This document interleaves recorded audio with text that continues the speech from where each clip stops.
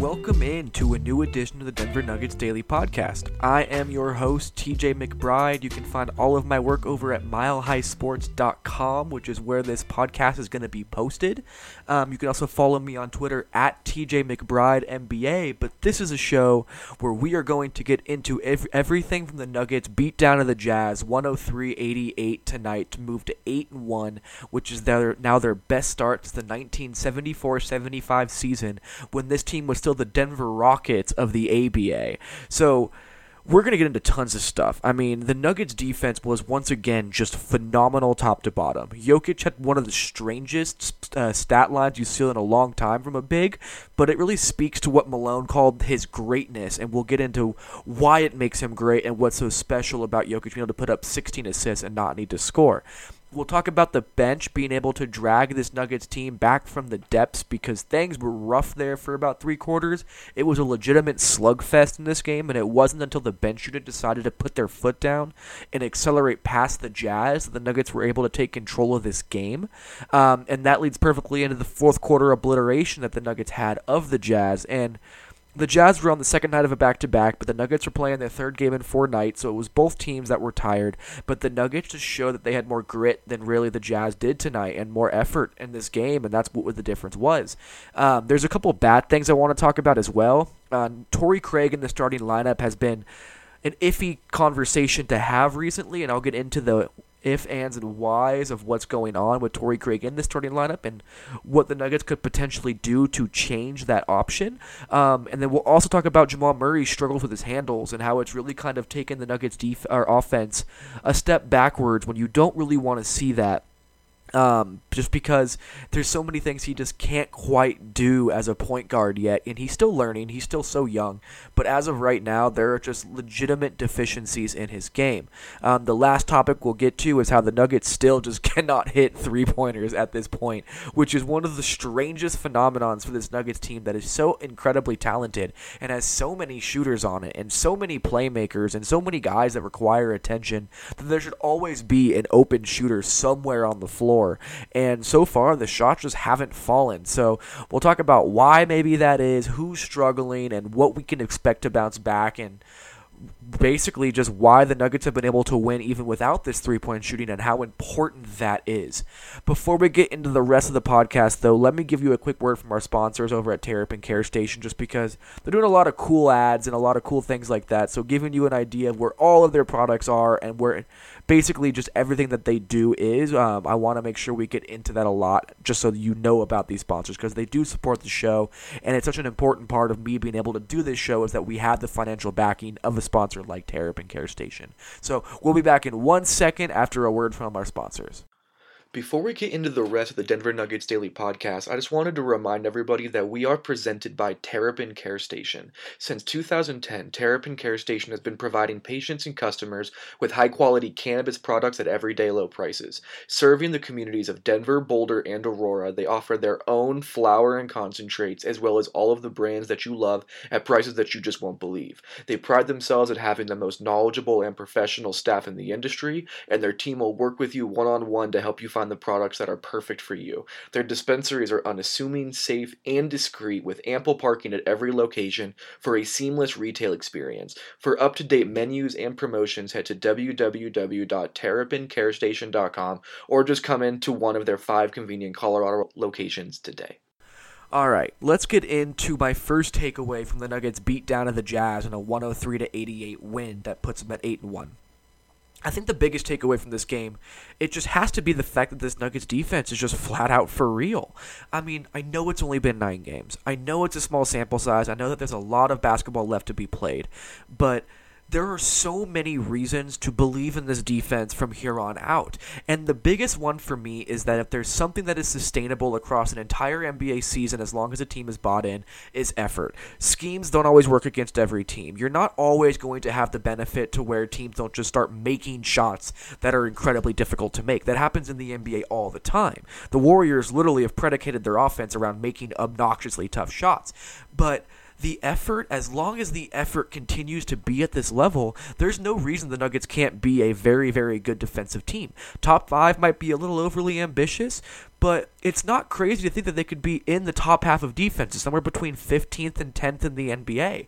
And if that happens, the sky is the limit for this Nuggets team. And talking about the effort being sustainable, this is a game to where the effort was the most important part, because the Nuggets' defensive scheme of being aggressive at the point of attack and sending Jokic and Plumlee and Millsap way up to the three-point line to meet the ball handler at the point of the screen, that's not advantageous against the Jazz, because Rudy Gobert is so good at rolling to the rim. So I'm going to try and articulate this over, without showing video, obviously, in this podcast to make it make somewhat sense. So I'm sorry if it doesn't, but when Nikola Jokic comes up and tries to meet Rudy Gobert and the ball handler at the point of the screen, and then Jokic tries to contain the ball handler, that leaves about a half second to a second for Rudy Gobert to roll to the rim without any defender stopping him. So what that forces the defense to do is players like Paul Millsap and Gary Harris have to help off of their man from the weak side and slow Gobert's roll to the rim. That's the only way that you can be able to stop him from slipping the screen and just getting lob dunk after lob dunk. To do that, you're going to leave a shooter open because Paul Millsap comes from the corner. Now, whoever Paul Millsap was guarding is open, which means the next defender has to scramble to help cover Paul's man, which means the next defender has to scramble to help, whether it's Jamal Murray or Gary Harris or Torrey Craig's man. So what you do is you start a sequence to where there is always an open shooter that one of the Nuggets defenders has to fly out to be able to slow in their motion. Because if you don't, you're giving up a wide open shot. That is 100% an effort play. That is the only way that the Nuggets are going to be able to continue to run this defensive scheme and be able to be productive, is to have the multiple efforts to get to the open shooter and make their life difficult as an open shooter. And tonight, man, were the Nuggets phenomenal, especially in that first half on Rudy Gobert. So Gary Harris and Paul Millsap stymied Rudy Gobert pretty much the entire first half.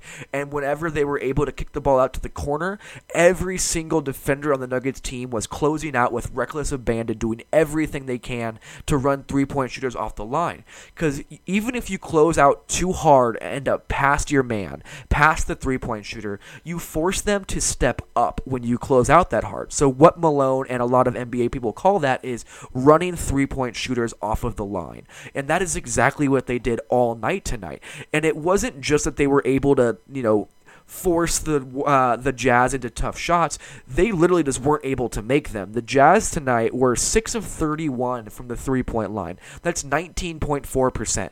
Donovan Mitchell, who was the off-ball shooter most of the night, was 0 of 7 from three-point land. Joe Ingles, who is their best volume perimeter shooter, was only 1 of 4 from three-point land. Overall, you cannot say enough phenomenal things about this Nuggets team because they were able to put in the extra effort to make damn sure that they were not going to give up the open shots that could absolutely crush them in this game. On top of that, if you just take the one-on-one defense that these guys were playing with, it was phenomenal. Gary Harris's defense on Joe Ingles, who Joe Ingles is really the life support line for this Jazz team in terms of spacing the floor, was top-notch. It was spectacular. There's no other way to really even phrase it at that point. Joe Ingles is one of the most lethal shooters in basketball. That's not a crazy thing to say. It may not be on the extreme volume of a Stephen Curry or a Damian Lillard, but when you take away Joe Ingles' three-point shooting from the Utah Jazz, you're sucking the oxygen out of that offense, and it makes it almost impossible for them to operate because all of a sudden there's so many people who can't hit threes that you can sag off of those players into the paint, which allows the weak side defense to be so much better against guys like Rudy Gobert when they're rolling to the rim. So the Nuggets defense was on a string tonight, and it was 100% because of the effort. And that is such an important thing. That's why I've said it 3 times already in the first, 10 minutes of this podcast, is that the effort was just phenomenal.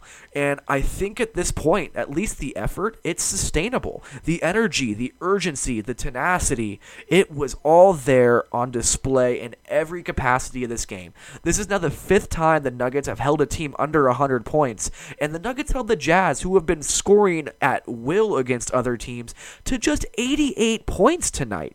They were just dismantling this team top to bottom on defense, and it was just a treat to be able to watch this Nuggets team buy in the way that they have defensively. It has been phenomenal. It has been spectacular. It has been fantastic. Pick any superlative adjective that you want to use for this Nuggets defense, and it applies at this point. And Michael Malone deserves so much of this credit because when Michael Malone first came into the Nuggets, he wanted to play a defense like the Memphis Grizzlies, where you drop back in defense, you force them to take mid-range shots, you don't jump for steals, you're not in a position to where they're playing conservative defensively. Michael Malone allowed himself to completely scrap his entire ideology of defensive basketball, and he played aggressive. He asked Nikola Jokic what he wanted to do. Nikola Jokic said he felt more comfortable playing up the court, and he let him do so, and he tailor-made a defense around that exact thought process. And now they're reaping the benefits of that. This is why the Nuggets defense has been so good. And I'm going to end up writing an article about Michael Malone and the ability for him to let go of his previous conceptions about how to play basketball, because this is also a guy that 2.5 years ago said, you know what, this 22-year-old Serbian center who is overweight and is one of the most unique players in the league, we're just going to let him run our offense. It takes so much lack of an ego within a coach to allow yourself to let a player like Nikola Jokic make these big decisions for the schemes that you're going to play with as a team on both ends of the floor. And Michael Malone deserves just endless credit for allowing that to happen. The next thing I want to get into is just Nikola Jokic's greatness, which is a perfect segue from what we were already talking about. Nikola Jokic is one of the most unique players in all of basketball. I mean, I don't think we've seen any player quite like him, at least in my generation. And it's so weird to see a player who only puts up 9 points, but is honestly the most impactful player on the floor when he was on it. Nikola Jokic is the Nuggets offense. There's a lot of players around him that allow this type of offense to flourish, but Nikola Jokic leads the NBA in total passes for a reason, and it's because he is the entire engine that makes this Nuggets offense go. And, you know, you look at his box score and you're like, he only had 7 points on 3 of 9 shooting. Like, that is not what you want to see from your best player per se, but he had 16 assists against 4 turnovers and 10 rebounds, 3 of which were offensive tonight. So you just have to take Nikola Jokic and look at him in a different scope than you do any other player. I mean, Nikola Jokic is a flat-out great NBA player. Quinn Snyder, the Utah Jazz head coach before the game, called him the best passer in the NBA regardless of height. And it doesn't matter who you put up against him, Quinn Snyder thinks that Nikola Jokic is the best passer in the league. And I asked Michael Malone this as well, and this is the quote that he gave me. I do. He is a great player. His vision, he sees things before the guy even realizes he is open. There is a reason that about 2.5 years ago I decided to put him as the focal point of our offense, and things have taken off since then. I am thrilled he's going to be here for a long, long time. And when you have an NBA lifer like Michael Malone, like being completely comfortable being like, Nikola Jokic is the best passer in all of basketball, that is a very, very important thing to hear, because that's not hyperbole to these individuals. Quinn Snyder and Michael Malone are highly, highly respected by so many people in the NBA, and to hear them say these things, like, it's very eye-opening. But that wasn't even the most eye-opening quote from Michael Malone. So someone asked Michael Malone how special it is that Nikola Jokic is able to produce at this level without scoring, and how he can still be this impactful without scoring. So this is what Michael Malone said in response to that question. I think it speaks to his greatness. Some guys can impact the game with solely their scoring and their ability to score baskets. Nikola can dominate a game without scoring at all. Not many guys can do that. He had half of our assists last night. We had 32 as a team, and he had 16 of them in 28 minutes. He gets 10 rebounds, and he only had 7 points. He is a huge part of our offense. He is a huge part of this team and franchise. The ball is going to go through him, and I trust him to make the right plays. The sign of greatness, in my opinion, is that he makes everyone around him better. He does that better, in my opinion, than anyone else in the league. This is a man who coached LeBron James. Michael Malone also coached Steph Curry and Klay Thompson and Draymond Green in Golden State. This is not an individual who has been around just mediocre players his entire career. He has seen some of the greatest players of all time play, and he coached them. And Michael Malone is saying that, in his opinion, there is no one else in the league who is able to do the things that Nikola Jokic does. That is just... It's bewildering. It's mind-boggling. I mean, you just don't see that type of situation. And for a player to lead the league in passes, to not have to score, and put up 16 assists in their sleep, it's incredible. And I talked to Mason Plumlee after the game, and I asked Mason, I was like, have you ever seen a player who had 16 assists like this? And Mason looked at me, and he goes, he had 16 assists and didn't understand that did not know that was the case. He proceeded to say, that is incredible. I did not even know that. I have not played with someone who's had 16 assists in a game before, so that is impressive. I did not know that. He was having trouble even answering the question just because of how absurd it was to him.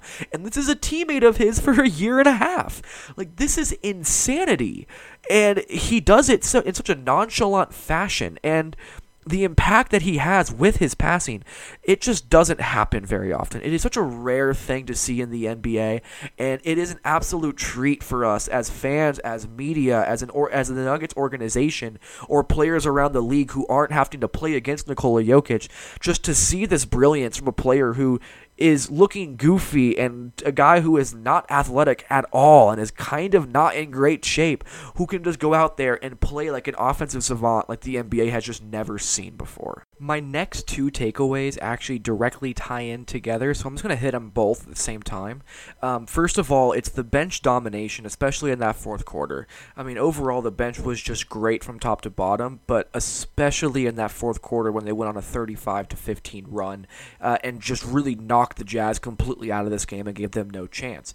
Before we get into why it worked as a team, let's just go down the list of each player who played pretty solid minutes on the bench unit.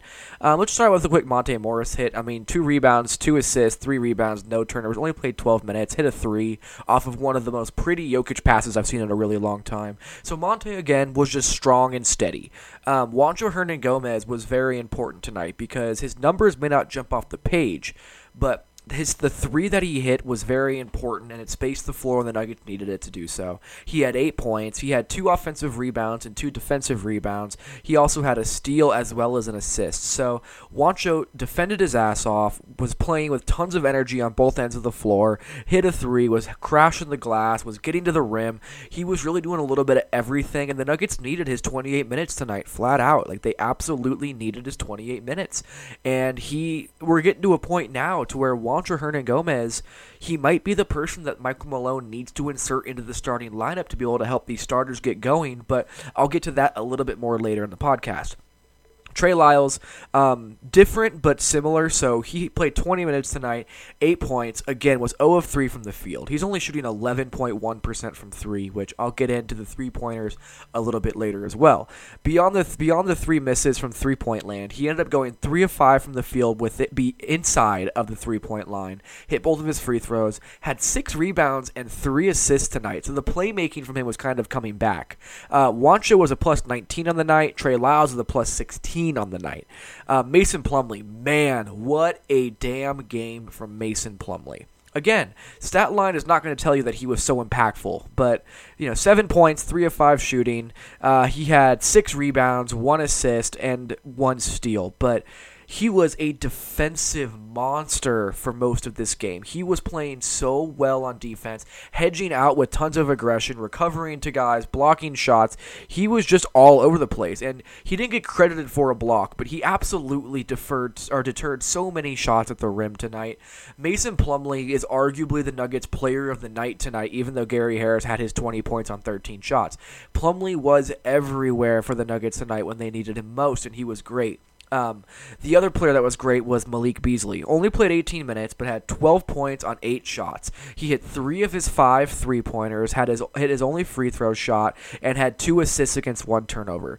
Consistently made good decisions. He hit all 3 of his 3-pointers in the fourth quarter when the Nuggets direly needed to do so, and was a big part of that fourth quarter obliteration that allowed the Nuggets to finally take this lead and run with it. When it comes to the fourth quarter itself, though, it was the play of both ends for this Nuggets team. So the group that played the majority of the minutes was Jamal Murray with the bench unit with Juancho Hernangomez, Trey Lyles, Mason Plumlee, and Malik Beasley. That 5-man group was just lights out on both ends of the floor. So the Jazz shot just 4 of 17 from the field in the fourth quarter and 0 of 4 from 3. The Nuggets, on the other hand, shot 13 of 23 from the field and hit 4 of 6 of their 3-point shots. Beasley had 3 of them, and then, of course, Mason Plumlee had his 3-point shot. That was the moment you knew that things were getting out of hand for the Jazz, when at the end of the shot clock, Mason Plumlee hits a 3-pointer and the bench just erupted. On top of that, Malik had his 11 points in the quarter, and then the Nuggets, they assisted on all 13 made shots. They had 13 assists in the fourth quarter on 13 made shots. Let me say that one more time. 13 assists on 13 made shots in one quarter. If that isn't perfection from an offensive team in the fourth quarter to put up 35 points, I just flat out don't know what is. Nikola Jokic had a big part in that. He only played, I think, like 4.5 minutes in that fourth quarter, but he had 5 assists in those 4.5 minutes. Murray himself also, I'll talk a little bit about Murray's struggles later in this podcast, but Murray had 6 points, 4 rebounds, and 4 assists in the fourth quarter alone, and the Nuggets only had 2 turnovers.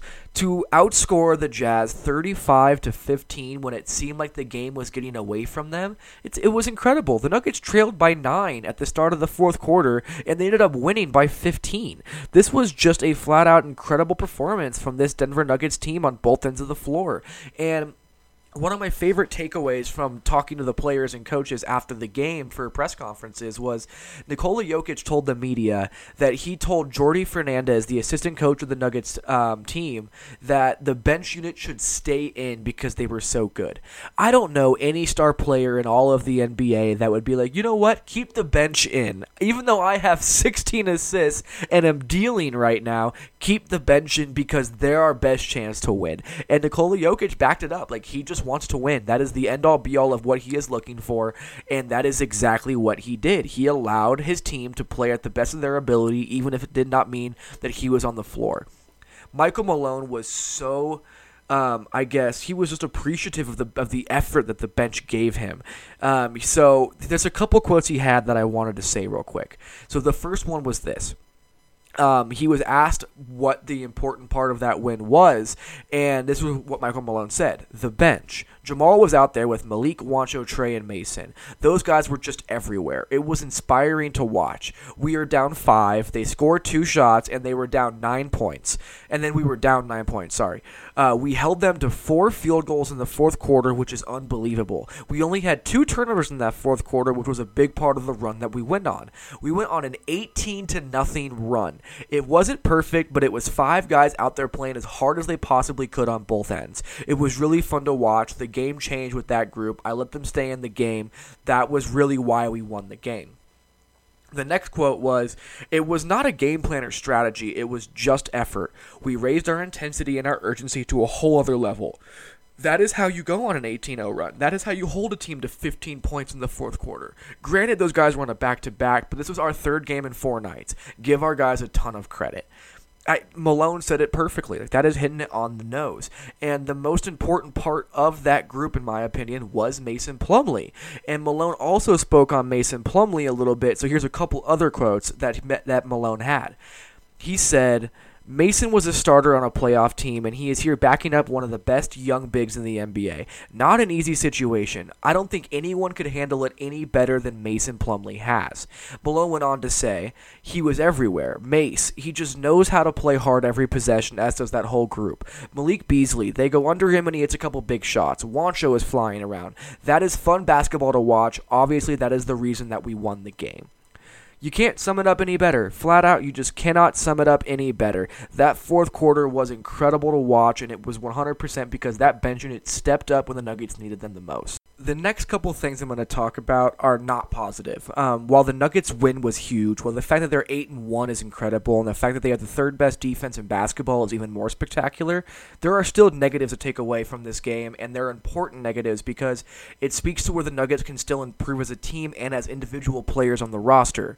The thing I want to start with first is that Torrey Craig in the starting lineup is just not working, in my opinion. Anybody who follows me on Twitter and follows my work knows how much I think that Torrey Craig is a really important part of this Nuggets team, and that I think he can be a very important part down the line as a playoff team and things like that. But so far, as with him in the starting lineup for Will Barton, it has just congested this Nuggets offense. Opposing teams just aren't defending him. They're just sagging off, and they're allowing whatever defender is on Torrey Craig to completely play as a rover position and not even defend him. When that happens, all of a sudden there's another defender in the paint, which all of a sudden means that Nikola Jokic is not able to make the same level passes to cutters. Cutters aren't able to get into the paint off the ball because there's nowhere to cut to in an open spot.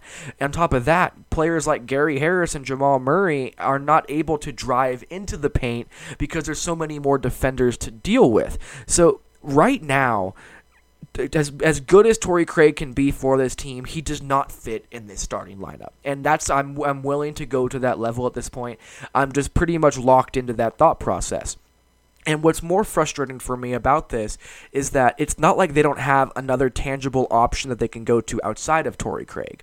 I think Torrey Craig is exactly the kind of player that Michael Malone loves because he plays with an intense amount of effort, and he gives you everything he has on the floor, and he defends his ass off. But the Nuggets need spacing right now, and they need their starters to finally get into some semblance of an offensive rhythm because they just don't have it yet. So bringing in a guy like Juancho Hernangomez to fit into that starting lineup just makes so much more sense for me. I mean, Juancho's three-point shooting, I think he has the prettiest three-point shot on the Nuggets roster of anybody on that roster, Jamal Murray included. So I think having that spacing in there is important because you have to defend Juancho. If you don't, he's going to hit 60% of his wide-open three-pointers at a rough, speculatory number. The other thing that is interesting about this is that Juancho Hernangomez has been defending at a very high level, which is surprising because he hasn't been that defender, but he has been this year. And I think you need to reward the fact that he has been such a hard-nosed defending player who has been able to hit his three-pointers this year. He's hitting 45.5% of his three-pointers by giving him a chance to play in this starting lineup. The other thing is that I think that Torrey Craig just fits better with the bench unit as an individual player, and I think that Juancho fits better with the starters as an individual player.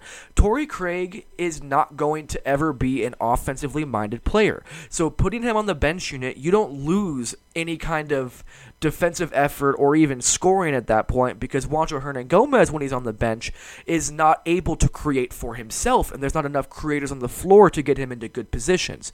So putting Torrey Craig with the bench unit is not going to hurt Torrey Craig's effectiveness, but putting Juancho Hernangomez in the starting lineup makes him a significantly more impactful player than he currently is right now.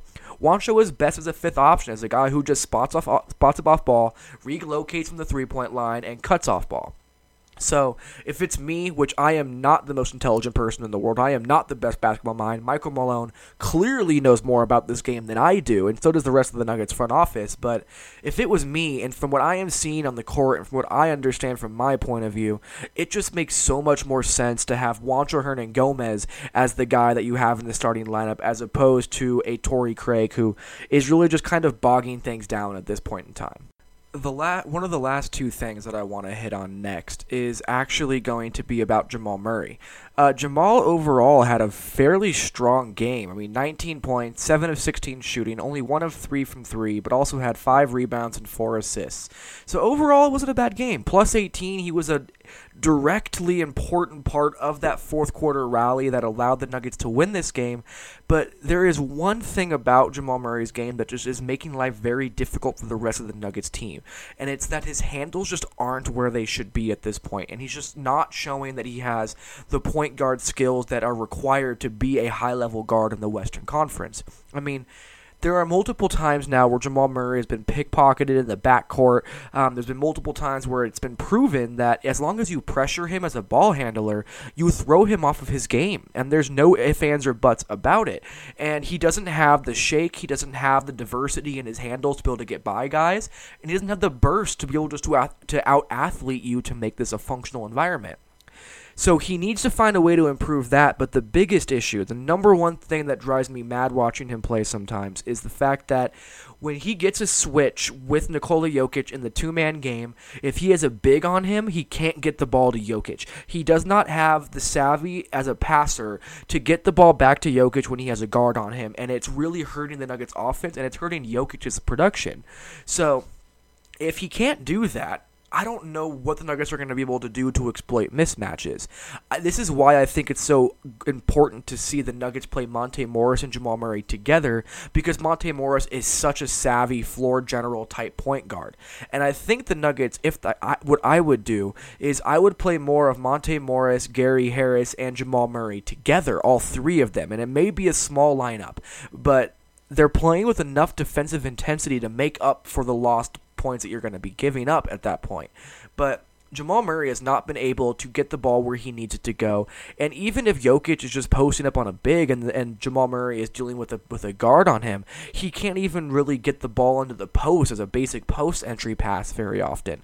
So he needs to find a way to improve his handles and improve his passing. The vision can come. You don't have to be a creative passer right now, but the basic passes have to be able to be accomplished in a timely manner, or it's just going to continually bog down this Nuggets offense that cannot be bogged down more than it already is.